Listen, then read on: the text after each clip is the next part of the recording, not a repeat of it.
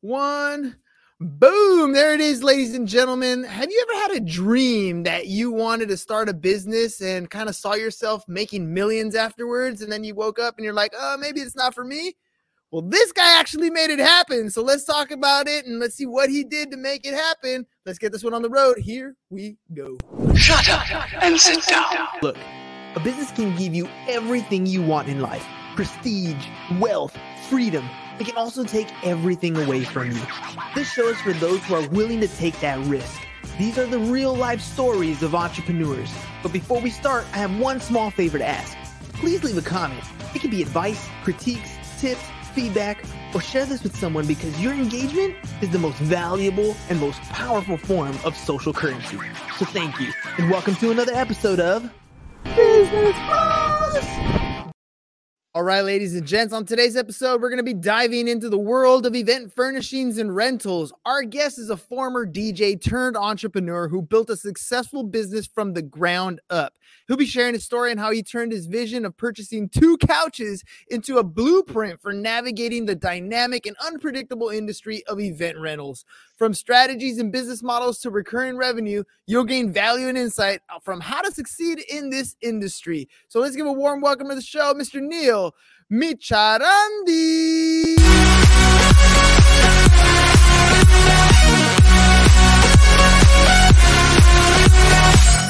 Neil, welcome to the program, my friend. Thank you for having me.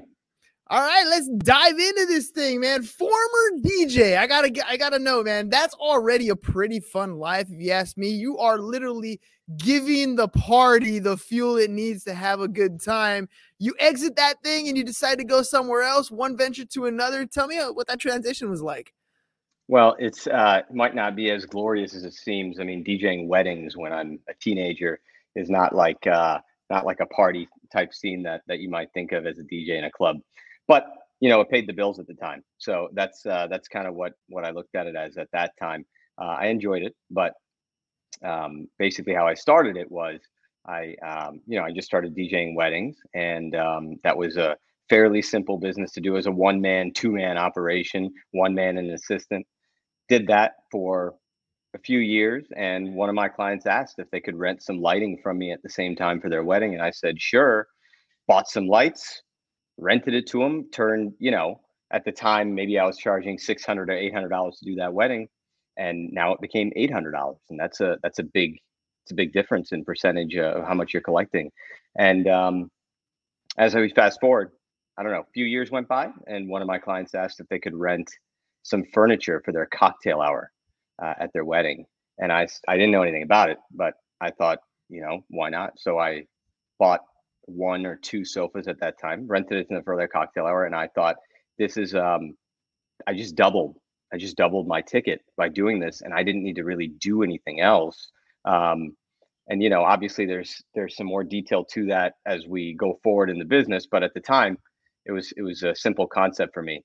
And I was also worried at that time that I was not going to be able to scale beyond myself when I was DJing weddings. And I was like, how long can I do this for? It's not that cool after 30 years old. So, maybe this is something else I could do after that age when it's not cool anymore to be a DJ. Yeah, well, I mean, opening that door is literally almost what every entrepreneur does, right? There's a problem that a customer has, and as an entrepreneur, you're like, you know what? Yeah, I can solve that problem. So you started to dabble into like it's still the same market, right? You're still dealing with events. It's just you're kind of shifting what you were offering the clients. How were you able to scale that? Because I'd imagine it's still work, delivering, picking stuff up, but it's just different kind of work, I'd imagine. Yeah, it's very different because, as you can imagine, it's not me all day at a wedding standing behind the DJ booth anymore. Now it's me arranging, delivering furniture to one location, then delivering furniture to another location, and that immediately scales beyond me. So that takes a lot of time to scale. It's a grind, but once it gets going, it can be rewarding. But it's a slow growth model. It's not a model that blows up overnight, and it's not something I thought would blow up overnight either. So luckily, I had the patience, and that patience continues to pay off because I'm still patient today. So what were the things that'll hold somebody back? Like if somebody wants to get into this industry and they want to start doing some event rentals, in my mind, it's got to be something like, to purchase the stuff that you're going to rent out. That's a big Mm, expense, right? I mean, I remember when my daughter turned 1, we are going to have her birthday party at the house. And I was like, we should rent tables and chairs. And I was like, you know what? Screw that. We're going to buy some tables and chairs because we had put money away from yeah. her. And then we'll just rent it to family and then she'll recoup that money, and it would be a cool little investment. I hated delivering tables and chairs, to be honest. It sucked after a while. I didn't Yeah. scale it at all. But I imagine that's where the hiccup comes in, right? Where you start to, you can only grow as fast as you can build out your inventory. Yeah, that is a huge part. Inventory, if you don't have it, you're not going to be able to rent it. I mean, if you have 2 chairs sitting in your warehouse, in your case, you had, I don't know, 4 or 5 tables, that's the most you can rent out at one time. Somebody takes your 4 tables, you're done.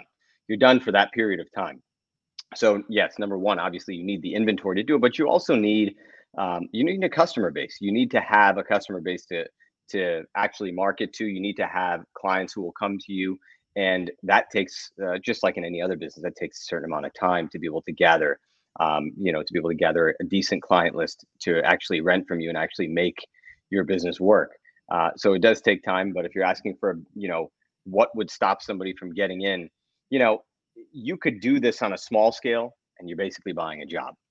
You could do it on a large scale, and then you have to deal with the aspects of employees. You have to deal with the aspects of logistics. That's the business we're in. I always say we're in the logistics business. We're not in the rental business.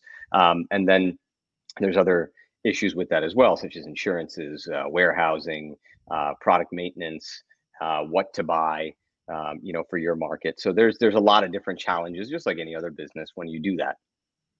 I remember one of the businesses that I got into a while back was a game truck. So we would do kid birthday parties. We show up, Mm, 32-foot trailer, TVs and video games inside. It was really cool.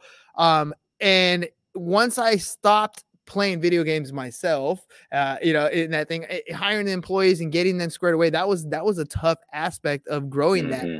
Yeah, But the cool thing about it was if I ever shifted into another event industry, I had a list of clients that I had already done business with that I could utilize to continue to sell them ongoing event services because sure. everybody has a birthday every single year. Anniversaries already pop up. So I'd imagine accumulating that email database is probably one of the more difficult things. How did you grow your database in order to continue to expand that customer base? Yeah, it's a great question. I mean, in our case, I had to do a lot for nothing. I mean, I did a lot before I knew how to price products, before I knew what returns were going to be. And I just did what I could. I took any client that I possibly could until I realized who my ultimate customer was. And it takes time to realize who your ideal customer is and who you're actually going after. In my case, it took years to figure that out before I started marketing to that clientele. So I would take anybody who would call, whether they wanted one chair, one small dance floor, whether they wanted one piece of furniture. I would take every dollar and reinvest it back into the business until finally that just financially didn't make any more sense to take that one chair or to take that one sofa. And then I would finally find my customer base to market to. And once we found that customer base, we were able to chase that customer base with what we had inventory wise and expertise, and we could scale from there. So who is that customer base? Like who is this ideal client that you're looking for? If we could just shout out, hey, are you going through this particular issue or you're looking for this particular event? Who did that customer avatar finally pan out for you? Who is that? Yeah. So in a general answer for that is wholesale versus retail. There's more specifics in that. So in the wedding industry, that would be planners, that would be other event producers. In the film industry, it is directors. It is people actually producing the films. For celebrities and things like that, it would be agencies. So it would be tackling all of those special events, even ones like your family event that you mentioned. But it wouldn't be through you, the end customer. It would be through a planner who you might hire to do that. And the reason that we found it easier to do that for us is because our model, it appeals to that clientele where maybe that planner is advertising that the product is their own.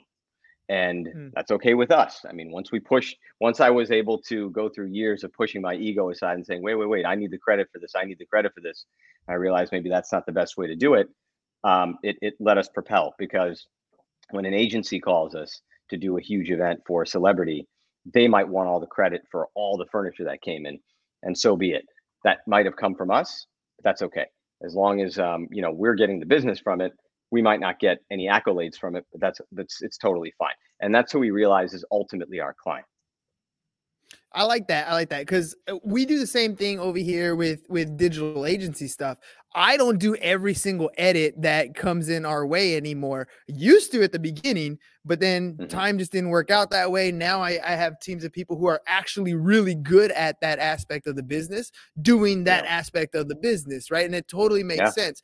We call it white labeling in our industry, and that's assuming you're doing the same thing. We do the same thing on the podcast. Everybody who comes on the show for one reason. It's because they want to grow their database. They want to get more reach. So we design a show to make it all about the guest, so that the guest gets as much credit as possible, like yourself, for example. So that's a very good business model. And it to me, it also establishes and builds a great relationship with that client for continuous repeat business. And I'm assuming that's one of the huge benefits, right?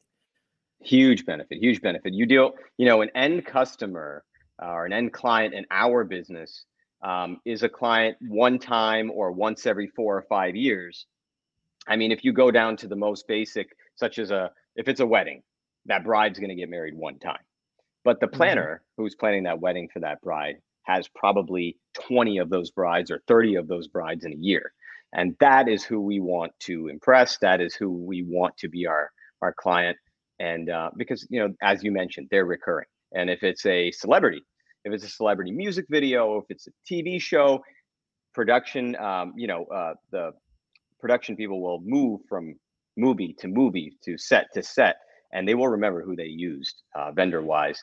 Same thing with anybody shooting a music video or anything like that. They, that end celebrity, it's cool. It's cool to work with them. It's cool to say you got to work with them. But in the end, they're one person.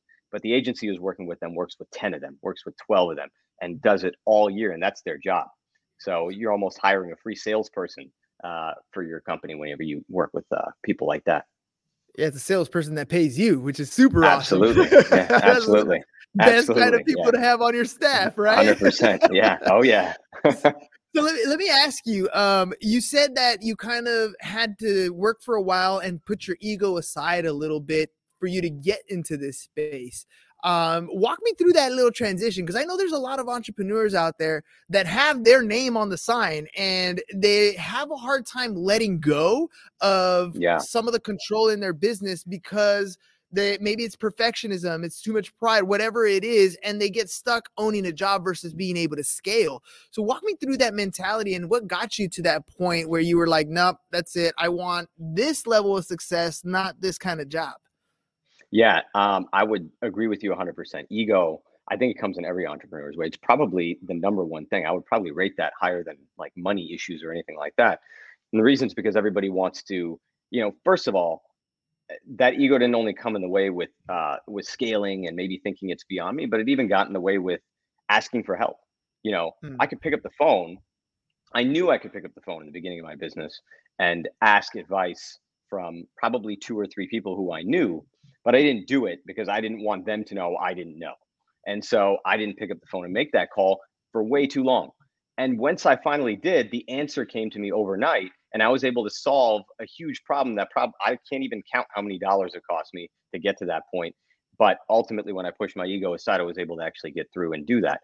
That ego comes in the way when you're getting an Instagram comment, when you're getting an email that maybe you might think is beneath you, and you don't respond to that email. You don't take that phone call. You don't reply back to that Instagram comment because it's not quote unquote cool to do that.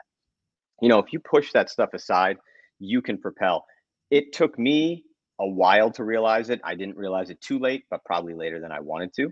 And then also when it comes to scaling beyond just a one-man show, I can only do so much. You can only do so much. Everybody can only do so much. No great company was built and only has one employee. They have multiple hundred. I mean, they have tons of employees that create something for the vision maybe of that founder, but it's not just that founder running around everything. Otherwise, nothing would scale. So it did take me a while to realize it, but ultimately, when I did, it was like a light bulb that went off that said, you know what, this is the only way this is going to work, and it needs to go beyond me, and I need to depend on other people, whether that be for help, whether that be for advice, money, whatever it might be. I got to pick up the phone and ask whenever I need it, and the worst I can get is a no. But the reality is that that's the only way I'm going to learn. I like that. And then when you ask for help, something unique also happens, that you realize there are other people in the space that are maybe competitors, maybe they're parallel with your business. When you reach out and ask them for help, you think they're not going to help you, but they actually are way more willing to help you than you kind of realize. And in my experience, some of the best relationships you ever build, business relationships or networks or, those types of things, happen because you asked for help. Did you kind of experience the same type of scenario? Oh yeah. 100%. The people who I really thought would not take my call, they took my call and they answered like gracefully, very, very gracefully. And most of the time, even today, because I don't have all the answers, if I pick up the phone and ask somebody something today, I'll typically get an answer, and I will typically, get the help that I need, and vice versa. If somebody were to call me today, I give them the answer as well. Now, I don't know how long it took somebody to make that call to me, but once they do, they realize I'm an open book. I'm not, somebody who's going to try to hide something for the better of my business, because I'm pretty secure in what I'm doing, and I know that helping somebody else doesn't mean that it's going to, jab a fork in what I'm doing. When you first started expanding and you were bringing on employees, one of the hiccups that a lot of entrepreneurs fall prey to is no employee is going to work as hard as you, the business owner, and they're going to make mistakes, right? And it's kind of hard to not go in and be like, get out of the way, let me show you how to do it, versus kind of accepting that mistake and having it be a learning experience to make that person better, to build upon their knowledge, their capability, and then hopefully expand their responsibility level. What was it like for you watching somebody else make a mistake in your business? And how did you react to a situation like that? Yeah, that's tough. That's probably tough for anybody. It's very tough for me. I want it to be a certain way, and I think there's a balance between having it 100% your way and letting somebody else, and relinquishing that control to somebody else, and realizing it's not going to go 100% your way. But if you can set enough rules and procedures and processes in place, maybe you can set that person up for success to actually execute upon your vision. But that also takes time, because as you have one employee, you're not going to have those rules in place. When you have two employees, you're probably not going to have those rules in place, but you grow and learn those rules.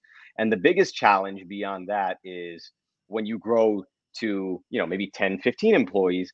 And then now those first ones that came in, they don't want to adapt to these new rules, and they might have to flush out. And that's the unfortunate reality that I faced, which is that some of the first people who start, it's difficult to actually make them adapt to procedures and processes that are needed to grow beyond that small vision. And because it's easy to let's just say in our business, pick up this piece of furniture, go drop it off at this place with that one person. But what happens when it's 15 people? If there's no rules, there becomes chaos, and that chaos, it creates some other major issues. So those first employees sometimes do not want to adapt to those rules, because you can't teach an old dog new tricks, and that's exactly what it is sometimes. And sometimes those people just need to leave for the better of the business, and that is a challenge that I faced. But you live and learn. Yeah, the firing and letting go of employees, it sucks, but sometimes it's just a must. You can't keep the cancerous people in your business because it'll cascade problems. What about the other side, firing clients? You said there was a point in your career where, like, I'm not taking that kind of job anymore. And it might've been somebody who you've been working with for quite some time. It just doesn't make sense anymore. How did you deal with that situation? Yeah, that's always, that's always going to be challenging, especially if you have a relationship with that client. So the the slow process, it's almost just as slow as growing the business. For us, what we had to do over time was we just had to, let that client realize over time that this particular phone call for us is just not going to work financially because of the way we're structured today. We will do it until the point where it just doesn't make sense anymore. And ultimately, when it doesn't make sense anymore, and that can be explained to a client in a very empathetic and very nice way, that client most of the time understands. You're always going to have a few who don't, but most of them will understand. And we do understand. And I will never forget, some of the great clients who helped us build to where we are.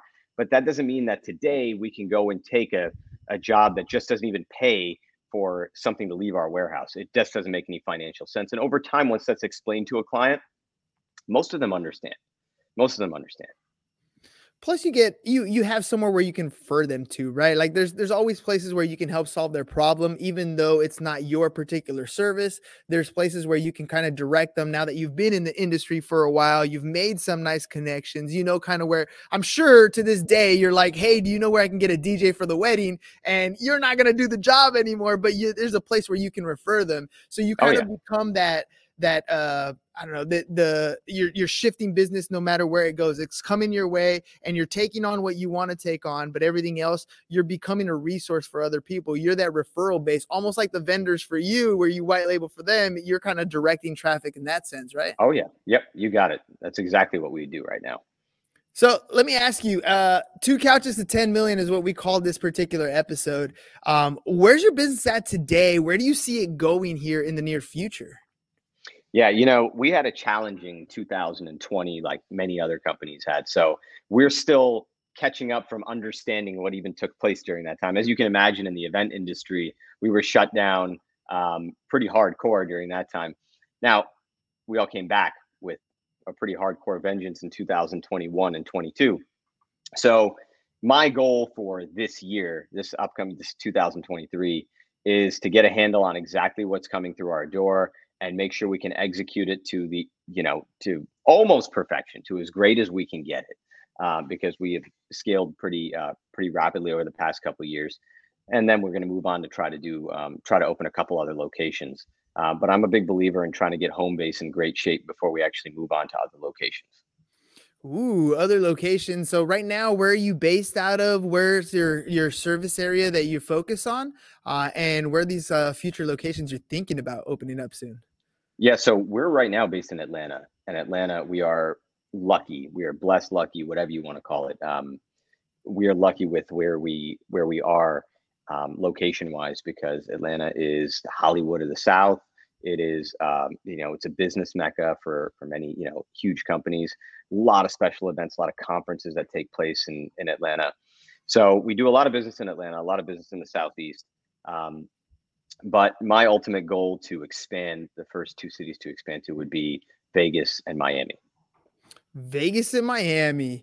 So, and here's one thing that I always find is events are happening in Vegas. Events are happening in Miami. So there's a client base in there. And I think a lot of entrepreneurs are scared to go into something because they feel it's saturated. How come you chose those versus something that maybe doesn't have a space, a rental space or rental market already existing? Well, market having competitors means a balance. There's a fine line between saturation and competitors. Competitors are great because it's kind of a proven model at that point. And I wouldn't say those 2 markets for us are saturated. From what the research that I've done, those markets are huge, and they're very complementary to what we do right now.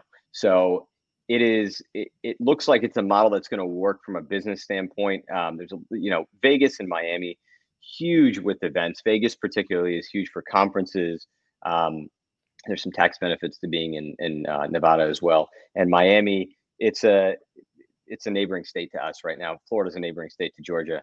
And we have traveled to Miami a couple of times already to handle some events that take place down there. So we've gotten to see what's going on over there. And competitors that are there, hey, they do great work.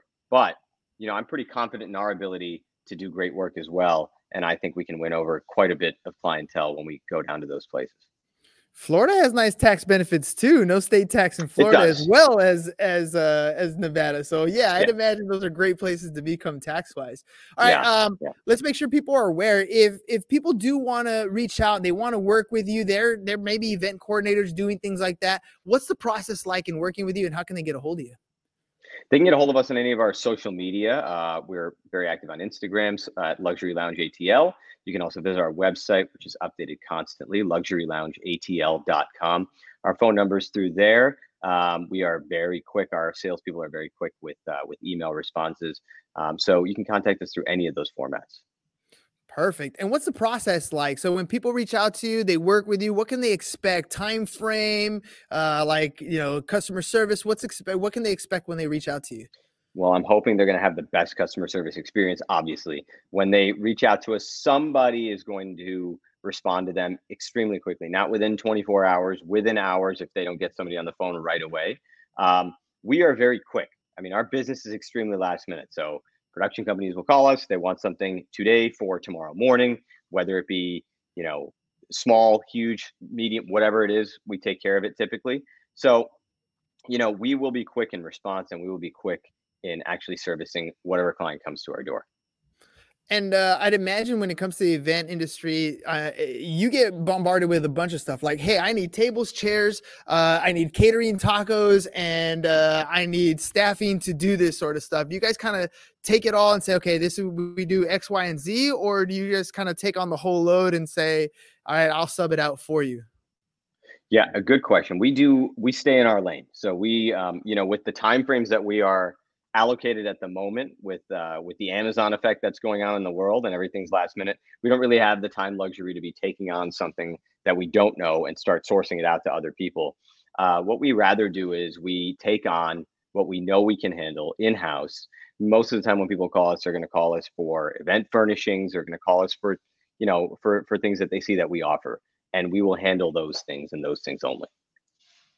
No, that's good. Then that's good. Staying in your lane is one of those tough things to do because you want to Oh take on and help as many clients as you possibly can. It's just not yeah, always feasible, I guess, especially like you said yeah, in the time crunch. Dude, so far you've built something that's to me super amazing and yet super simple. If you were going to talk to entrepreneurs who are getting started, they have an idea in mind, maybe they are solving a small problem. They're at the DJ phase in their life. What yeah. advice would you give them so that they can kind of walk the path of scaling a business versus walking the path of just owning their job? Yeah, I would say three things: be patient, be resilient, and the last thing is do what you can while you can. And I live by that, which is, I mean, if do whatever you possibly can, whether it be in our industry, going out, I'm going to learn every aspect of the business. I'm going to go out there. I'm going to deliver that first sofa. I will drive that first truck. I will respond to every social media comment. I will do everything I possibly can because I can right now.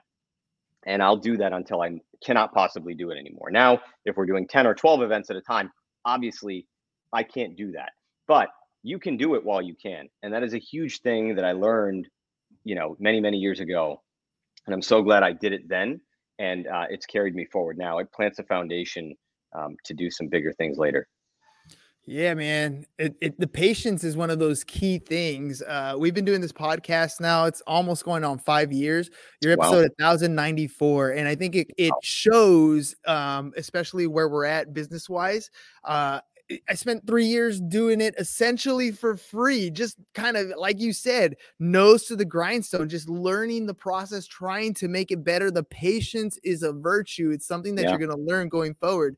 Now, you're about to be going on a bunch of podcast tours. You're trying to grow your market base, trying to get more exposure as you're going out there.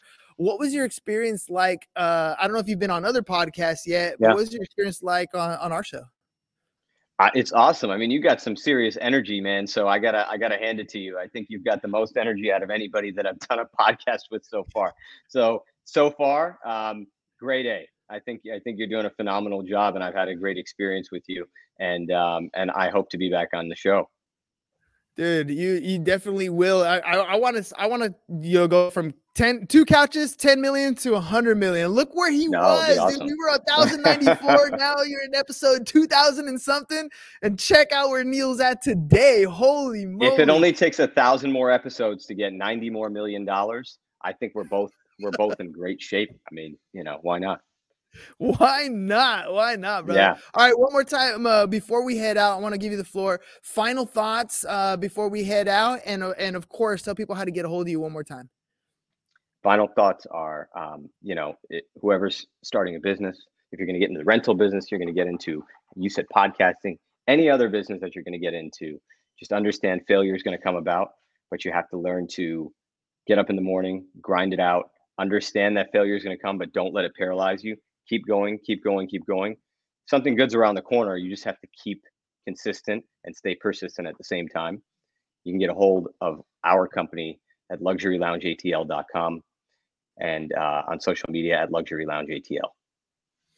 Boom, there it is. All right, ladies and gents, that's the story. He started off DJing weddings, 2 couches, and all of a sudden, and I can't say it was overnight, but it was definitely work in progress, over $10 million in revenue. That's what I'm talking about. That is the dream right there, ladies and gentlemen. I don't know how else to tell you. It doesn't happen overnight for most people. It is a grind. It is work. It is a hustle, but the reward at the end can be astronomically great.